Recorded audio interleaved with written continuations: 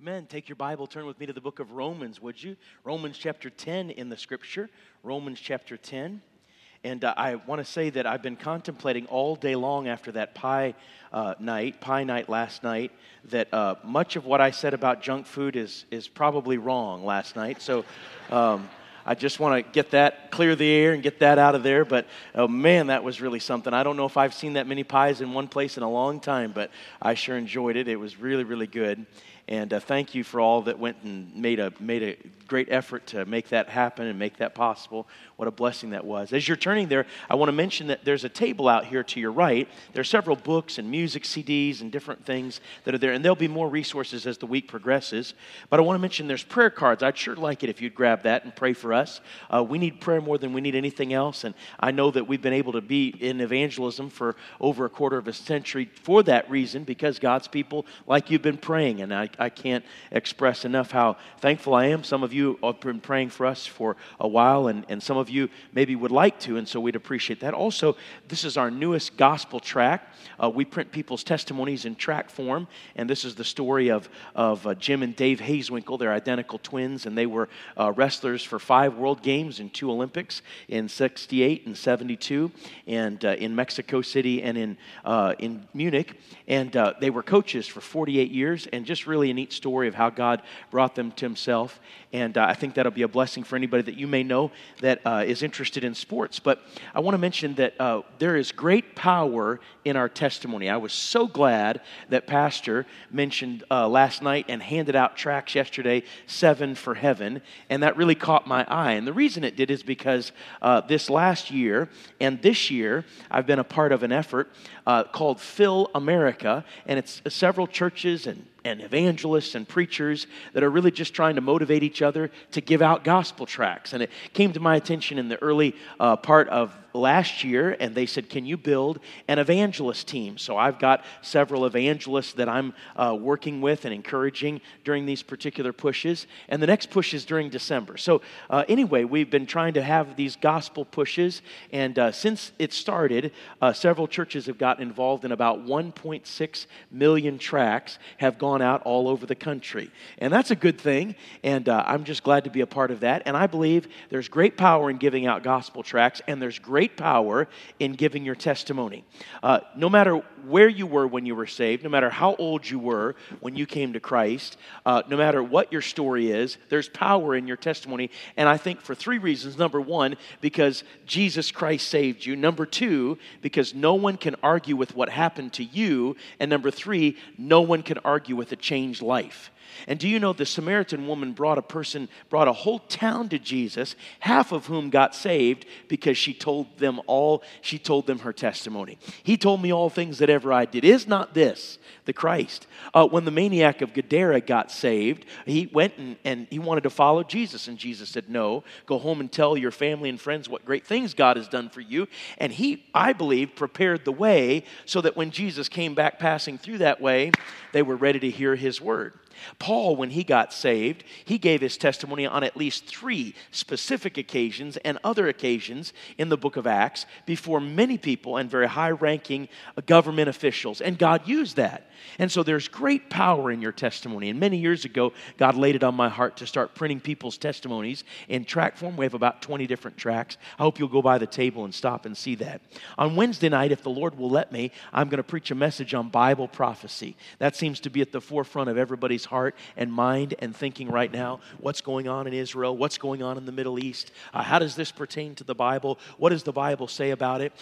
Is the rapture going to happen in the middle or the end or the beginning of the tribulation? What does the Bible say about that? And we can answer that from the Bible. We can answer it directly and specifically from the Word of God. And you know, I believe sometimes people will come to hear a message on Bible prophecy where they might not come for just a regular message. So use that as a tool, and I want everyone to really work at getting your friends and family. And I don't think there's pie on Wednesday night, but nobody would protest if anybody brought a pie on Wednesday night. So let me just encourage you to get folks here and do everything you can to be a part. Romans chapter 10 is where our Bibles are open. Let's pause and pray and ask the Lord to bless our time in His Word. Father, thank you for the very good music tonight. Thank you so much for the choir singing. What an encouragement that was. And thank you, Lord, for the sweet singing of the congregation and the reminder that day by day we can trust in you. What a blessing, what a help to me personally that was. Now, Lord, I pray that you'd quiet our hearts and remove from our mind any distractions, anything that would keep us from understanding your word and embracing your will for our life. And I pray, Lord Jesus, that if there's someone here or someone listening that's not saved, please save them in Jesus' name. Help them to understand the gospel and be born again. And we'll thank you and praise you for all that you do, because we ask this in Jesus' precious and lovely name. Amen. When you were in high school or in college or maybe even in grad school and you were given a test and you were given questions on that test, what was your preferred type of question? Was it multiple choice, true or false, fill in the blank, or essay? Essay, fill in the blank, true or false, or multiple choice? How many of you would say, my favorite was essay? Can I see your hands if your favorite was essay? Okay, a few of you. I liked essay. I don't know that it was my favorite, but I liked it because I figured if I didn't know the answer, I would just keep writing. And after a while, the teacher would just throw up his hands and say, just give it to him. He gets an A for effort, you know? I don't know if that's the way my teachers thought, but that was kind of the way I thought. How many of you said, no, I didn't like essay. I liked fill in the blank. How many of you liked fill in the blank? Okay, fill in the blank. Good, that's good. We've got 3. How many of you say, I liked true or false? True or false? A few more with true or false. There's a 50-50 chance you'll get it and a 50-50 chance you won't. That's good. That's probably better odds than the rest of them. How many of you say, I like multiple choice? Okay, I'm multiple choice. Multiple choice gets it.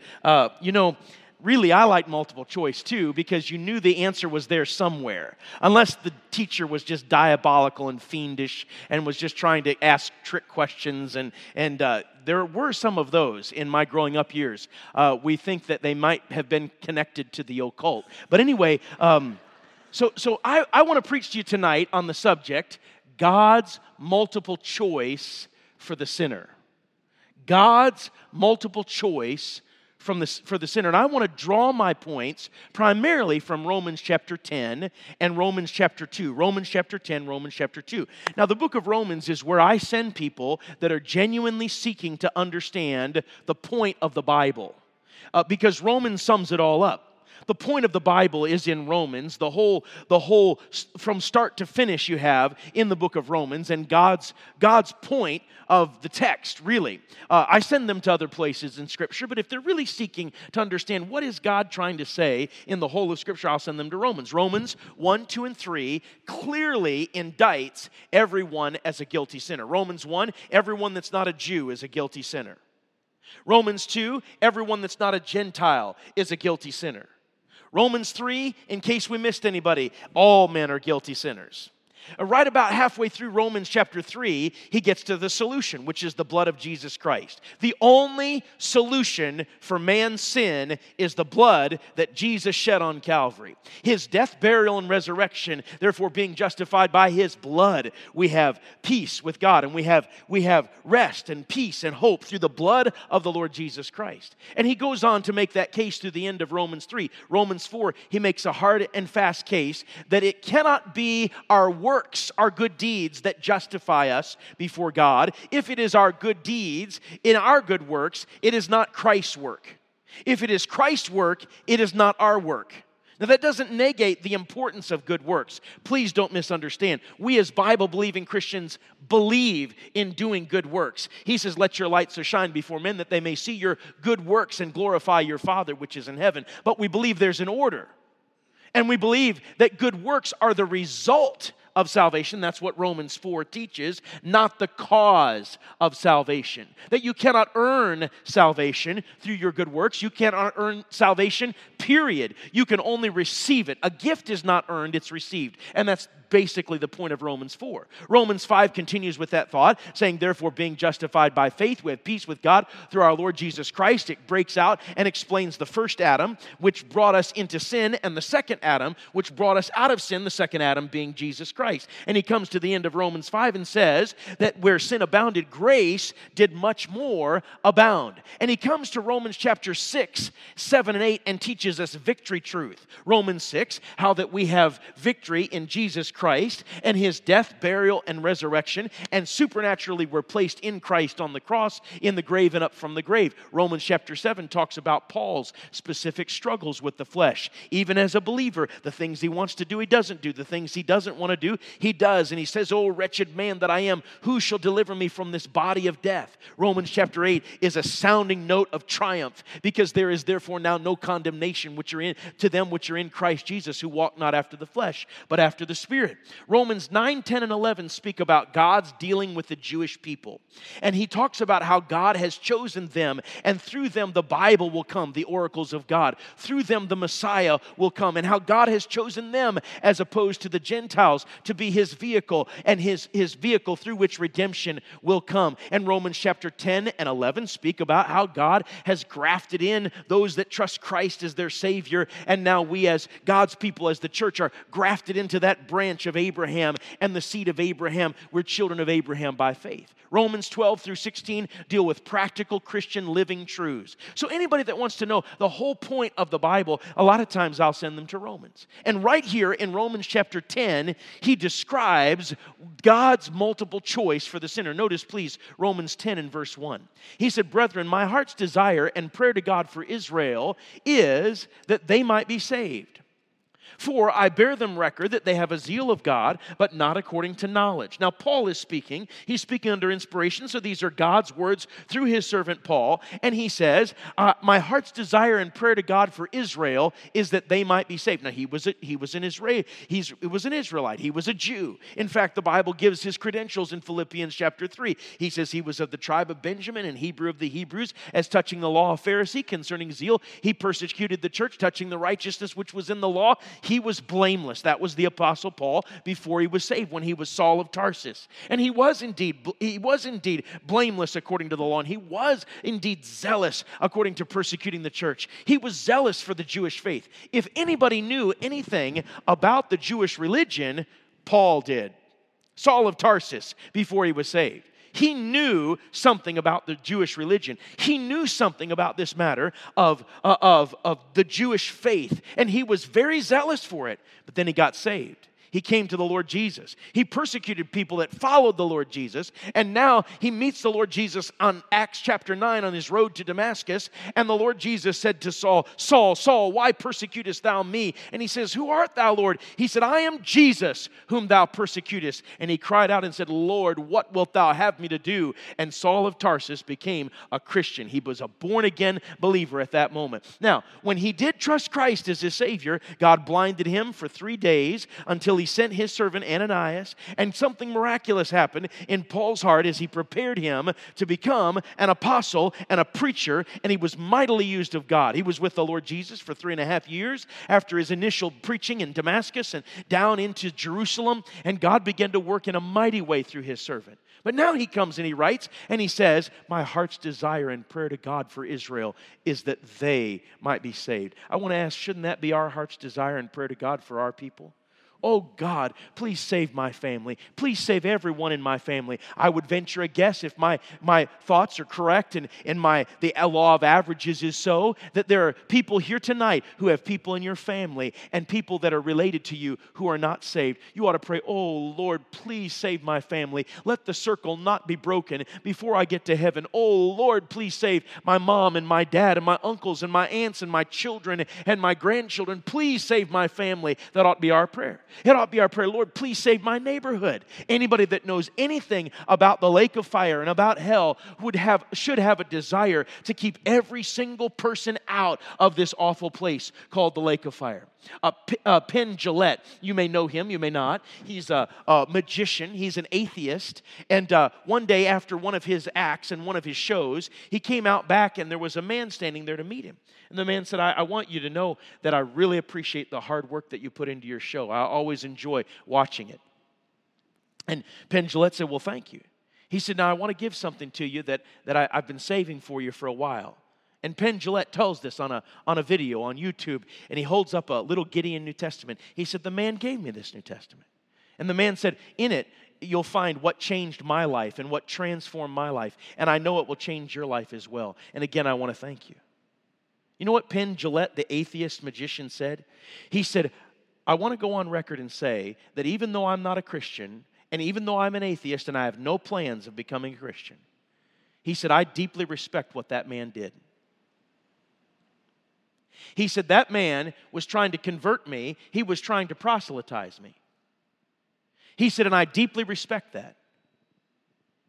He said, if you truly believe in a place called hell, where all who go there, all who reject the Bible and reject the God of the Bible go, and you don't try to proselytize me, what kind of hatred is that? Now, this is not a Baptist preacher.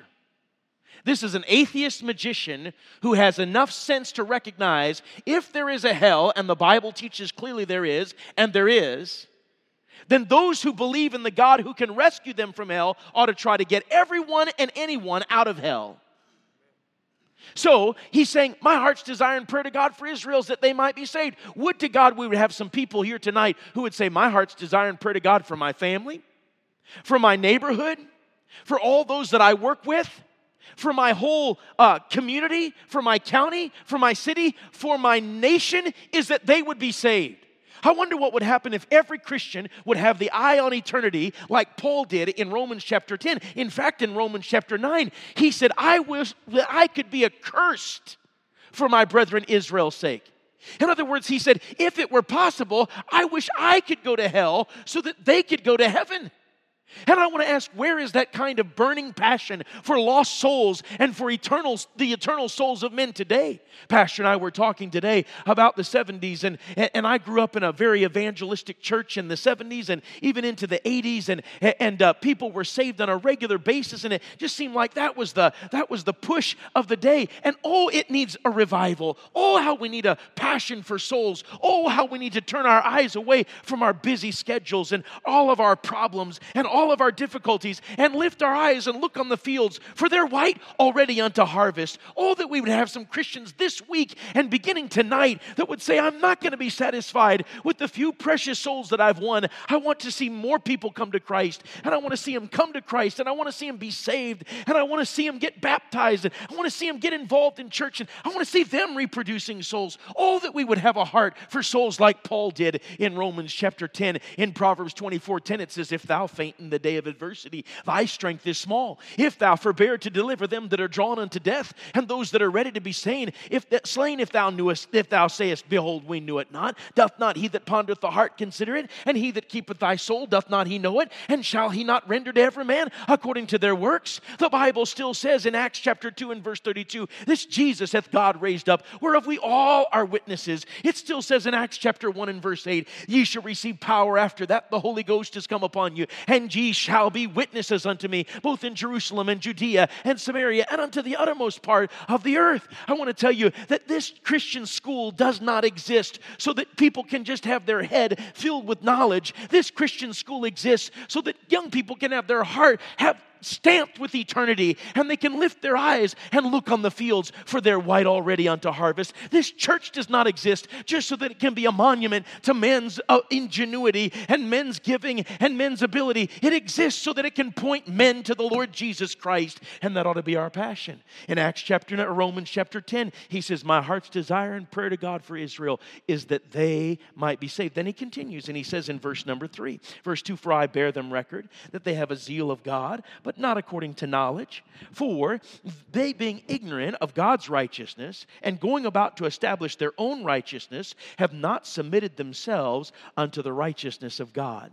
Now, he gives us in verses 2 and 3 the first option on this multiple choice question.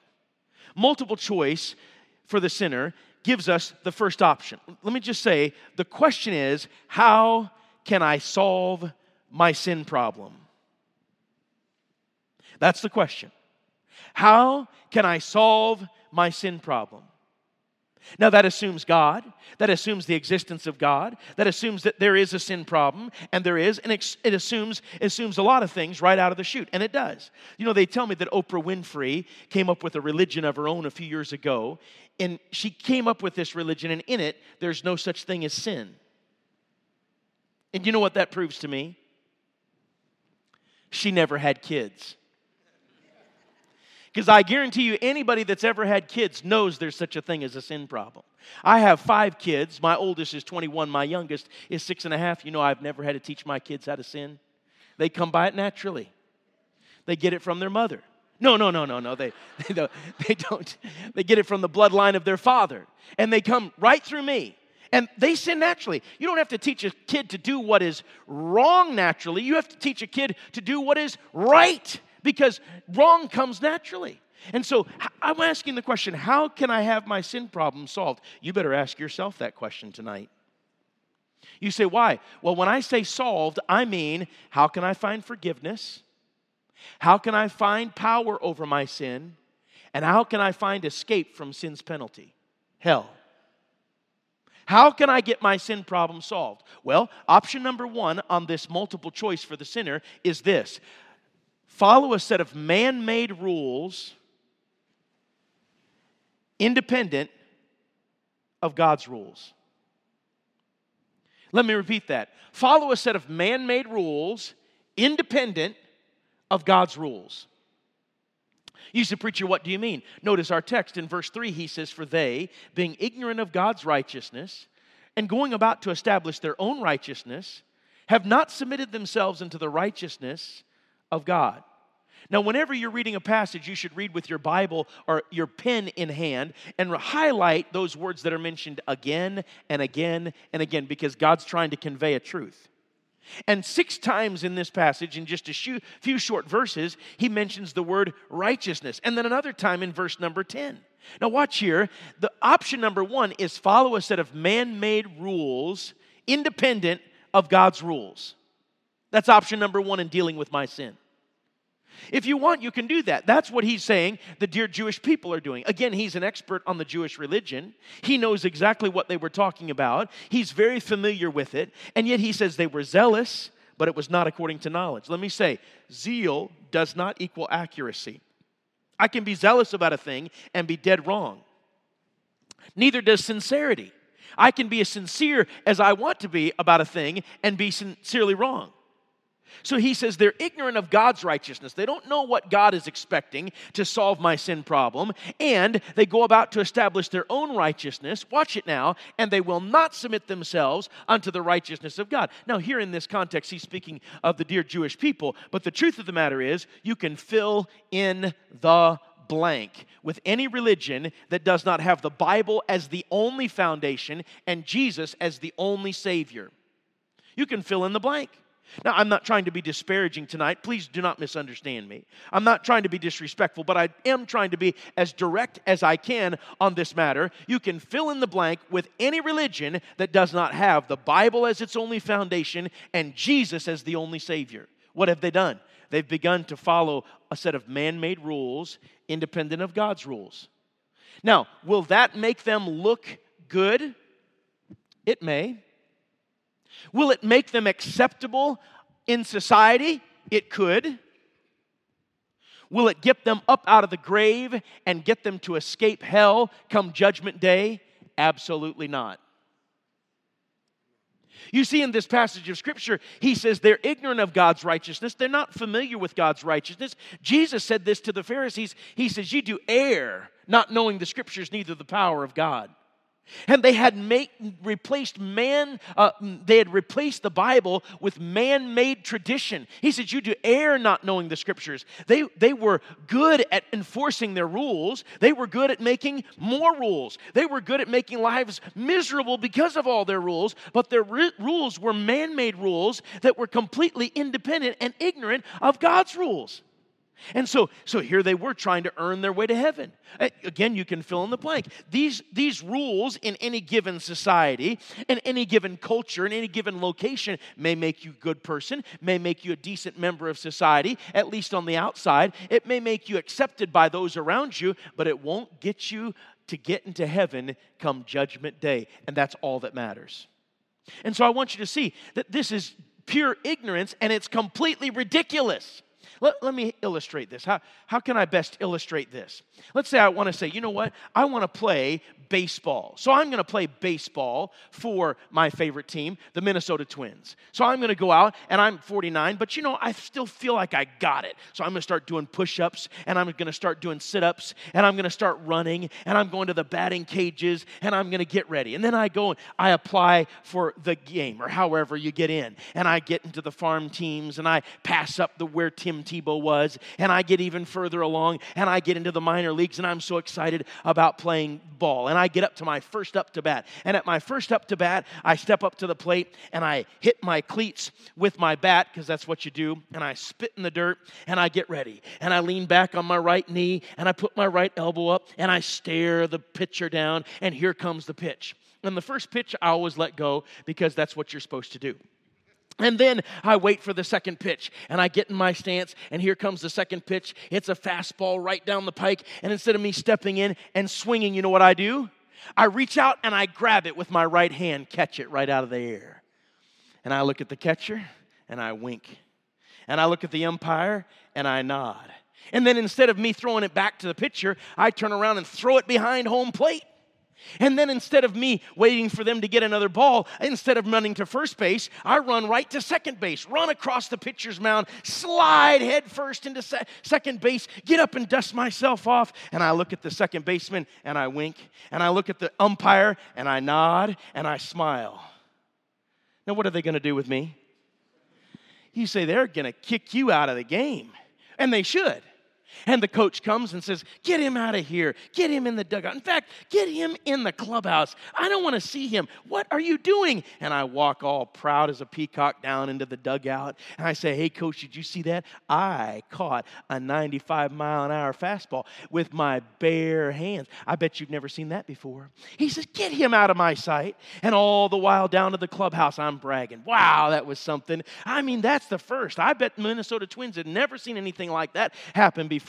And wow, it's great. And by the time I get down to the clubhouse, everybody's wondering, what is wrong with me? And they start to chide me. They say, what is wrong with you? That is not the way you play baseball. Are you crazy? And I bow out my chest, and I stick out my furrowed brow, and I say, it is where I come from. Now, what are they going to do? They're going to know I'm crazy. Now, watch here. I obviously am following some set of rules, but not the rules. Now, I don't mean to be disrespectful, but I want to say this as emphatically and clearly as I can. There is not one bit of difference between that and man-made religion and tradition. It gets you nowhere. It's completely ridiculous, and it may be linked into your family several generations back, but it hasn't solved your sin problem up to this point. It hasn't provided for you forgiveness. It hasn't given you power over sin. It hasn't given you escape from sin's penalty, because it cannot. It has no power or wherewithal to do so. So I want to give you option number one: follow a set of man-made rules independent of God's rules. Notice verse number 4. It says, for Christ is the end of the law for righteousness to everyone that believeth. Verse 5. For Moses describeth the righteousness which is of the law, that the man which doeth those things shall live by them. Option number 2. Option number 2 is follow God's law perfectly from birth till death. You say, that's an option? Well, that's what verse 5 seems to indicate. It says, Moses describeth the righteousness which is of the law. Watch it now. You have righteousness which is ignorant in verse 3. You have righteousness which is by faith, verse number 4. Now you have righteousness which is of the law. He says that the man which doeth those things shall live by them. You say, preacher, are you saying that if I keep the law perfectly, I can go to heaven? Yes. You say, where'd you come from? Preacher, where'd we get him? He's a heretic. That's not what the Bible teaches. All right, turn to Romans 2. Turn back to your left to Romans chapter 2. Notice what the Bible says. Now remember, Romans 1 is to the Gentile, and it is designed to indict every person that is not a Jew as a guilty sinner. Romans 2 is to the Jew, and it's designed to indict everyone that's not a Gentile as a guilty sinner. And notice what he says in verse number 4. Verse number 5, after thy hardness and impenitent heart, treasures up unto thyself wrath against the day of wrath and revelation of the righteous judgment of God, who will render to every man according to his deeds. There you have it. There you have it. And that really signs and seals the death knell of those that think that they're going to get to heaven by their deeds. God says, all right, you want that to be the standard? Let's make it the standard. Did you know that in Revelation chapter 20, he says he's going to judge every man according to their works, according to the things which are written in the books? There's 3 books on the great white throne judgment day. There's the Bible, because the Bible says in Romans chapter 2, we're sure that the judgment of God is according to truth. Then there's not only the Bible, but number 2, there's the book written by your life, your words, your attitudes, your actions, your thoughts. Everything written down. Then there is the book called the Book of Life. And he says he'll judge every man according to his deeds. And you know what that is going to prove? That your deeds weren't good enough to get you to heaven.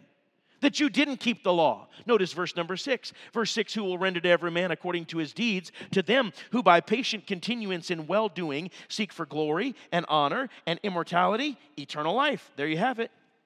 You want glory, honor, immortality? There you have it. You can have eternal life if you by patient continuance in well-doing seek for it. Look at verse number 10. We'll come back to verse number 8 and 9. Verse 10 says, glory, honor, and peace to every man that worketh good, to the Jew first and also to the Gentile, for there's no respect of persons with God. To the Jew, he says, you want to work your way to heaven? All right, do it. But you've got to do it, and you've got to complete the law perfectly. Now, Jesus said, I came not to destroy the law, but to fulfill it, and fulfill it in every minute detail he did. And then he went to the cross and died for all of us who've broken the law. So anybody, anytime that keeps the law perfectly from birth till death without ever breaking it once can get to heaven. But who has done that? Only one, and his name is Jesus. Everyone else has broken the law. Not once, but over and over and over again. How are you doing on the 10 Commandments? Thou shalt have no other gods before me. Thou shalt not make unto thee any graven image and bow down and worship it. Commandment number 3, thou shalt not take the name of the Lord thy God in vain. How are you doing on the first 3? Nothing should ever come between you and God. Nothing. In your devotion, in your time, in your love, in your admiration. Nothing should ever receive worship other than God. How are you doing on that? You should never take God's name in vain, using it in a vain or an empty manner. Commandment number 4, the Bible says, remember the Sabbath day to keep it holy. In the Old Testament, it was Saturday. In the New Testament, it's the first day of the week that we come and honor the Lord. How are you doing on that one? Commandment number 5, honor thy father and mother. Have you always honored your parents? Do you know our responsibility is to obey our parents while we're in the home, but to honor our parents the rest of our life and to honor our parents the rest of their life? How are you doing on that 5th commandment? Commandment number 6, thou shalt not kill. You say, oh, finally you get to one I'm not guilty of. Well, Jesus said, whosoever hateth his brother is a murderer, and you know that no murderer hath eternal life abiding in him. Commandment number 7, thou shalt not commit adultery. You say, well, I'm guiltless there. But Jesus said, whosoever looketh on a woman to lust after her hath committed adultery already with her in his heart. Commandment number 8, thou shalt not steal. Commandment 9, thou shalt not bear false witness. Commandment 10, thou shalt not covet. How are you doing on the 10 commandments? You say, well, I've broken one. Well, then the second option is not for you.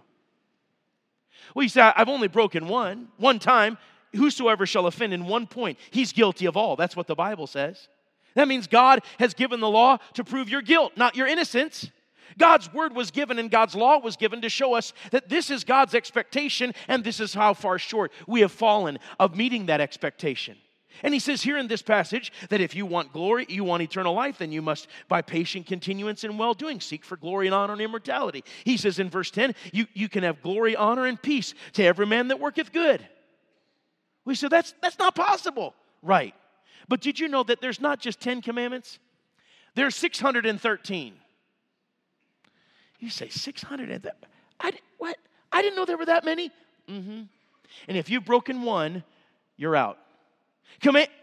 Option number one is to keep a set of man-made rules independent of God's rules.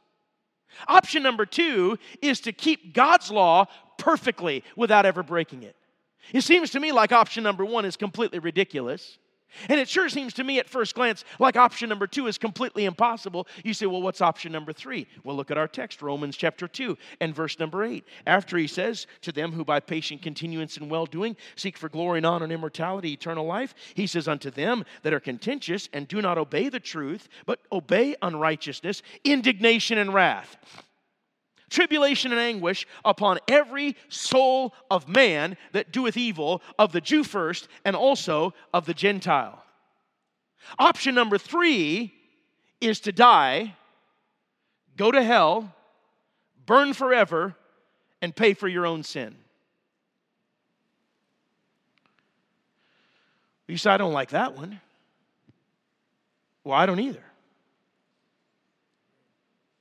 But that's your option. If you're going to break the law, you have indignation and wrath, tribulation and anguish awaiting you. That's not what I say. That's what God says. I didn't write it. God wrote it. And by the way, He did not prepare hell for you and me, and with you and me in mind, He prepared hell for the devil and his angels. But He is holy. So holy that He cannot look on sin. So holy that when Jesus Christ, His only Son, died on the cross, the Bible says, thou art of pure eyes and cannot behold iniquity. And God turned His back on His only Son, and Jesus Christ cried, Eloi, Eloi, lama sabachthani, my God, why hast thou forsaken me? He's so holy, the Bible says, that when His law was given, He put a fence around the bottom of the mountain and said to the Israelites, anybody that comes near and touches it and touches the mountain will die. So holy that when Job saw Him in Job 42, he cried, I have heard of Thee by the hearing of the ears, but now mine eye seeth Thee, wherefore I abhor myself and repent in dust and ashes. So holy that when Isaiah saw the Lord, he said, woe is me, for I am undone. I am a man of unclean lips, and I dwell in the midst of a people of unclean lips. He was so holy that when John the Revelator saw Him, the risen Christ, in all of His glory, with hair as white as wool, His eyes as a flame of fire, out of His mouth went a sharp two-edged sword. John the Revelator fell down at His feet as a dead man. He's so holy that He will not allow sin in His presence. And I want to ask, how are you going to get into heaven with your sin problem not solved? His way. He's so holy, He will not allow sin into His presence. He cannot. He would be no longer God if He did, and heaven would no longer be heaven if He did. So, ladies and gentlemen, here in this passage, you've got two options, and the others that we've looked at are already in Romans chapter 10. You can follow a set of man-made rules independent of God's rules. You can keep God's rules perfectly from birth till death. The one is completely ridiculous. The second is completely impossible. The third option, die, go to hell, burn forever, and pay for your sin, is not pleasant to anyone, but that's a fact. In the book of Psalms, it says, the wicked shall be turned into hell, and all the nations that forget God. Jesus said that the rich man lift up his eyes, being in torments, and seeth Abraham afar off and Lazarus in his bosom. And he cried and said, Father Abraham, have mercy on me, and send Lazarus, that he may dip the tip of his finger in water and cool my tongue, for I am tormented in this flame. Revelation 20 and verse number 15 says, whosoever was not found written in the book of life was cast into the lake of fire. Revelation 22 and verse 18, it says, for the fearful and unbelieving and the abominable and murderers and whoremongers and sorcerers and idolaters and all liars shall have their part in the lake which burneth with fire and brimstone, which is the second death. The Bible speaks of the judgment of God in hell, and it says that they'll be gathered, those that have rejected Jesus as their Savior, they'll be gathered in bundles like the tares, and they will be burned. That's not what I say. That's what the Bible says. So if you're going to pay for your own sin, there's only one way to pay for it, and that's die, go to hell, burn forever, and pay for your own sin. Listen to me, how absolutely shocking it will be for those in the first category who by tradition and by religion and by family ritual have been taught that the way to get to heaven is to do all these rules. make some holy pilgrimage, follow all of these commands, and to genuinely try all their life, only to wake up and find that's not the way to pay for sin. There's only one way to pay for your sin, and that's to die, go to hell, and perish forever. You say, I don't like that. Well, turn to Romans chapter 10. There's one final option on this multiple choice question. Please notice Romans chapter 10. In Romans chapter 10, notice what he says in verse 4. It says, Christ is the end of the law for righteousness to every one that believeth. You know why I know this book is written by God and not man? Because of that verse right there. If this book had been written by God and not man, it would have said, Christ is the end of the law for righteousness to everyone that worketh. Christ is the end of the law for righteousness to everyone that trieth. Christ is the end of the law for righteousness to everyone that titheth, to everyone that joineth. But it says Christ is the end of the law for righteousness to everyone that believeth. In other words, there's a righteousness that's done in ignorance. There's a righteousness that is done or that is of Moses, that is by keeping the law, and it's not going to get you into heaven. There's a righteousness that will get you into heaven, and that is through faith in Christ. Look at verse 6. It says, the righteousness which is of faith speaketh on this wise. Say not in thine heart, who shall ascend into heaven? That is to bring Christ down from above. Or, who shall descend into the deep? That is to bring up Christ again from the dead. But what saith it? The word is nigh thee, even in thy mouth and in thy heart. That is the word of faith which we preach. In other words, he's emphasizing a new way to acquire righteousness. And do you know what that new way is? Faith. Christ is the end of the law for righteousness to everyone that believeth. Verse 6, the righteousness which is of faith. Verse number 8, he says that word is nigh thee, even in thy mouth, that is, and in thy heart, that is the word of faith which we preach. In other words, this is option number 4. By faith, receive God's gift of eternal life and believe Jesus died and rose again. And the moment you do, instantly, He gives you eternal life. He did it for me when I was just a boy living in northwestern Indiana. In the spring of 1978, I got down on my knees and I asked Jesus Christ to save me. And save me He did. And save me and set me free He did. He solved my sin problem on that day in the spring of 1978. It doesn't mean I've not struggled. It doesn't mean that I've not been perfect, but I've been made righteous in Jesus Christ. And my sin problem has been solved. That is, I've found forgiveness. I've found victory over my sin, and I've found escape from the future consequence of sin, which is eternity in hell. And that's what the Bible teaches. Notice what he says in verse number 9, that if thou shalt confess with thy mouth the Lord Jesus, that means you call upon His name, no other name. Not the name of Allah or Buddha or the Pope or any preacher or the Baptist church or the Methodist church or anyone. You call on the name of the Lord Jesus Christ, that if thou shalt confess with thy mouth the Lord Jesus, and shalt believe in thine heart that God hath raised Him from the dead, thou shalt be saved. Someone says, preacher, do I believe in Jesus or do I believe that He died and rose again? Yes. It's impossible to separate the two.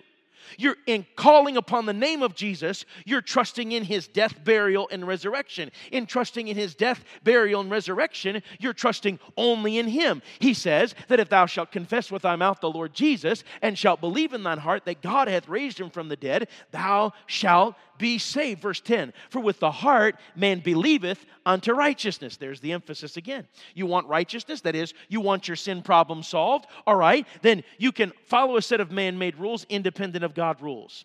Independent of God's rules. Completely ridiculous.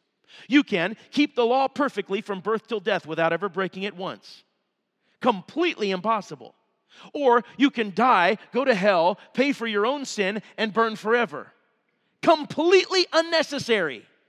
Or you can do what the Bible says here and believe on Jesus Christ. That is, depend upon Him and Him alone to save you. Now, has there been a moment in time when that's done, when that's happened in your life? I'm not asking if you joined a church or if you were confirmed or catechized or sprinkled. I'm not asking any of that. I'm asking, has there been a moment in time when you before God have admitted your guilt and said, God, I'm a guilty sinner and I need a Savior and I want you to save me? Or in those basic words, you've cried out to the Lord and said, Lord, I am a sinner, I am lost, I'm headed to hell, and I need a Savior and I want you to be my Savior. I'm believing on you and your death, burial, and resurrection right now. Has that happened?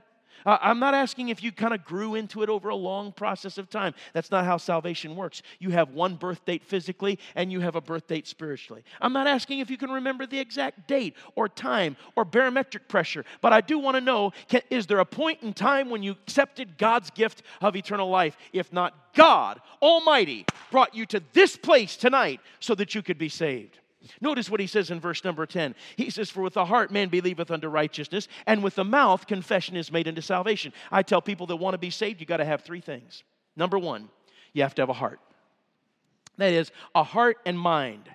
That's the center of your decision-making apparatus. You've got to have a heart, for with the heart man believeth unto righteousness. Then number two, you have to have a mouth. You say, preacher, I've got one of those. Number three, you have to, with your heart, believe Jesus died and rose again, and with your mouth, call upon the name of Jesus. Now, the third thing you need to do is be a sinner. If you're a sinner who has a heart, a mind that can think and reason, and you've got a mouth, you know enough to be saved, and you can be saved tonight. You don't have to leave and wonder for the next couple of days on this. You can be saved tonight, and you should be saved tonight. There's no reason to put it off. Now notice in verse 6, 7, and 8, he says, don't fool with foolish questions. He says, say not in thine heart, who shall ascend into heaven, or who shall go down into hell? He says, don't bother with these foolish questions. He says, verse 8, the word is nigh thee, even in thy mouth and in thy heart. That is the word of faith which we preach. In other words, you need to come to Jesus, set every question you have aside about God and the Bible, and say, the most important question is, has my sin problem been solved? And have I put my faith in Jesus Christ? Some years ago, I was preaching out in San Leandro, California, and I'd been there several times before, and I was preaching and stayed in the Santa Maria Inn, or Santa Marina Inn, right there. And so right there, I went to get some continental breakfast. Now, two of the most disappointing words in the English language are continental breakfast. But not at this hotel. There's actually some good food. And I went and got some good food. And I finished. I came back to my room. And as I approached my room, I noticed the door was ajar just a bit. And I said, that's strange. I didn't leave my door ajar. The deadbolt was there, and the door was up against it. I looked around, there was no cleaning cart, and I said, this is odd. And I came and I opened the door a little bit, and I said, there's something strange here. And I looked and I noticed on the credenza there was a little plate of food. And I said, I didn't leave a plate of food here. What's going on? And then I stepped a little further into the room, and there was a man sitting on the bed. And then I realized it. I'm in the wrong room. I'm in the wrong room. I backed out. I said, I'm so sorry. Please forgive me. Now, in fairness, everything looked the same, but it was 212. I was in 312. And so I said, please forgive me. So I got out of there real quick, and I darted down the hall, just embarrassed. And I said, that's really awkward. And I went up the stairs, and I got up the stairs, and he followed me all the way up. I said, oh, no, he's going to pick a fight with me.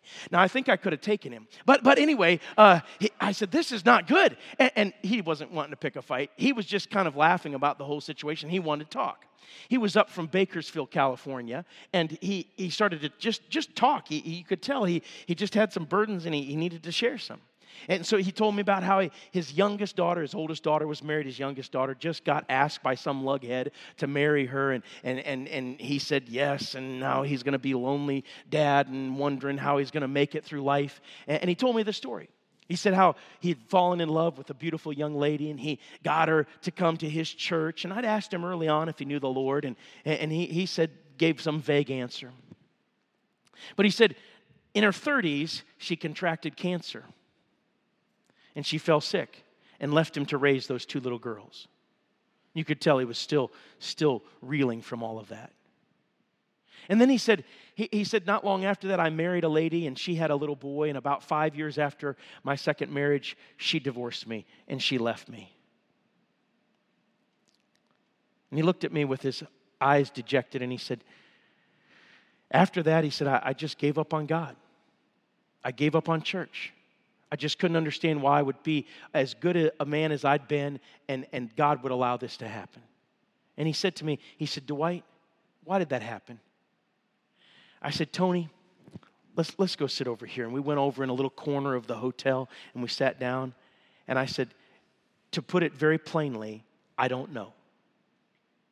I said, I don't know. And I said, if anybody comes along and tells you, well, this is why that tragedy happened, they probably for sure don't know.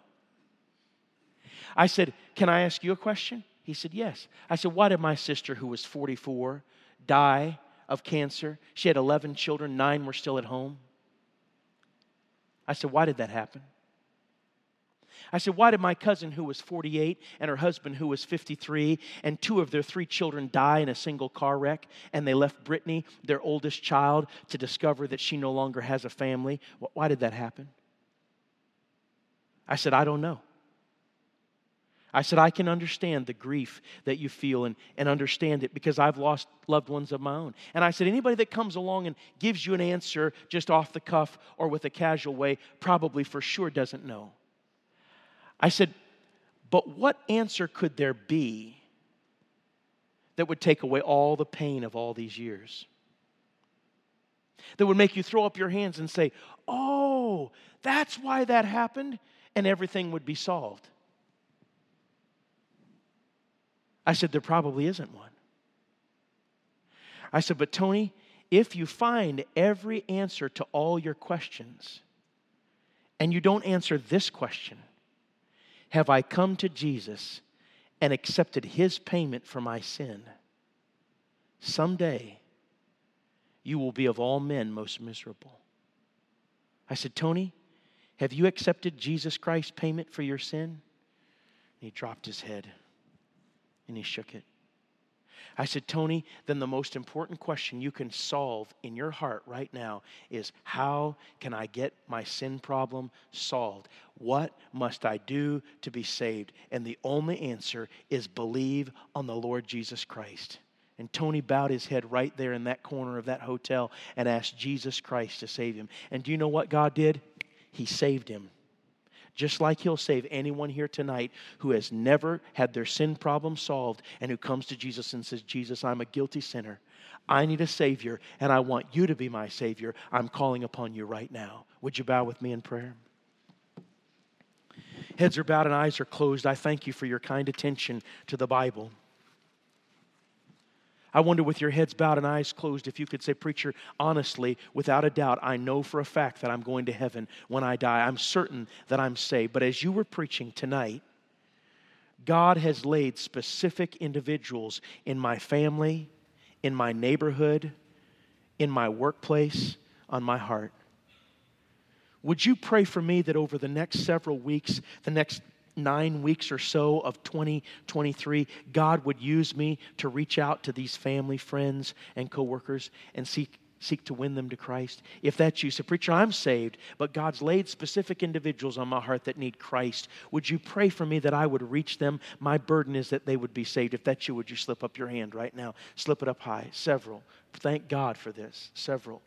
Question number 2, how many of you with heads bowed and eyes closed can say, Brother Smith, there are certain things that I have yet to learn, and there's so many things that I don't know, but there's one thing I'm absolutely sure of. If I died today, I know that I'd go to heaven. If I died 5 months from now, I know that I'd be in heaven. I would not be in hell, because there's been a time when I, by faith, called upon Christ and asked Him to save me. Now, if you don't know that, it won't help you or me to raise your hand.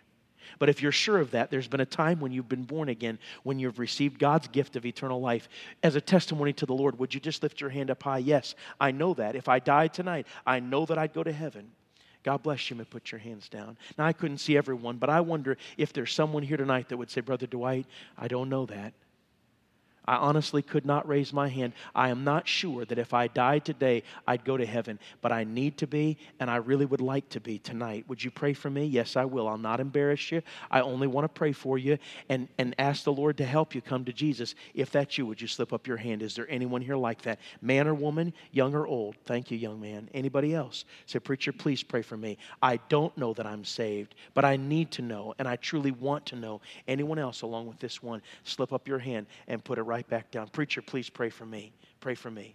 All right, now if you just raised your hand, said, preacher, I don't know that I'm saved, but I want to know. Heads are bowed and eyes are closed. If you said that, would you just lift your eyes and look at me for just a moment? I'll wait until I see your eyes. Did you mean that? In a moment, we're going to stand, and I'm going to pray for you as I promised. But my prayers alone can't get you to heaven. You have to make a personal choice to come to Jesus. And Jesus said, come unto me, all ye that labor and are heavy laden, and I will give you rest. And there's never been an individual anywhere that's come to Jesus and been turned away. And He wants to save you tonight. And when we stand, I'm going to pray for you. Then I'm going to point to the piano player, and she's going to play softly and tenderly. Jesus is calling. I want you on the first note of that first verse to come and take Pastor by the hand and say, Pastor, I just need to get it settled tonight. I need to be saved. Don't delay. I urge you to come to Jesus. Let's stand with our heads bowed and our eyes closed. Father, thank you for the power of your word. Thank you for the simplicity of it all. And I pray in Jesus' name that you will help this one that needs to be saved. There may be others, Lord, tonight that simply need to call upon Christ. They need to put their faith in Jesus Christ. Help them to do so. Help them to come and get it settled tonight. And then several of my brothers and sisters raised their hand with burdened hearts for friends and family and coworkers. Lord, help them to come and lay those names at this altar. And Lord, send a great revival and an awakening in this body and in this area as a result of this decision. In Jesus' name.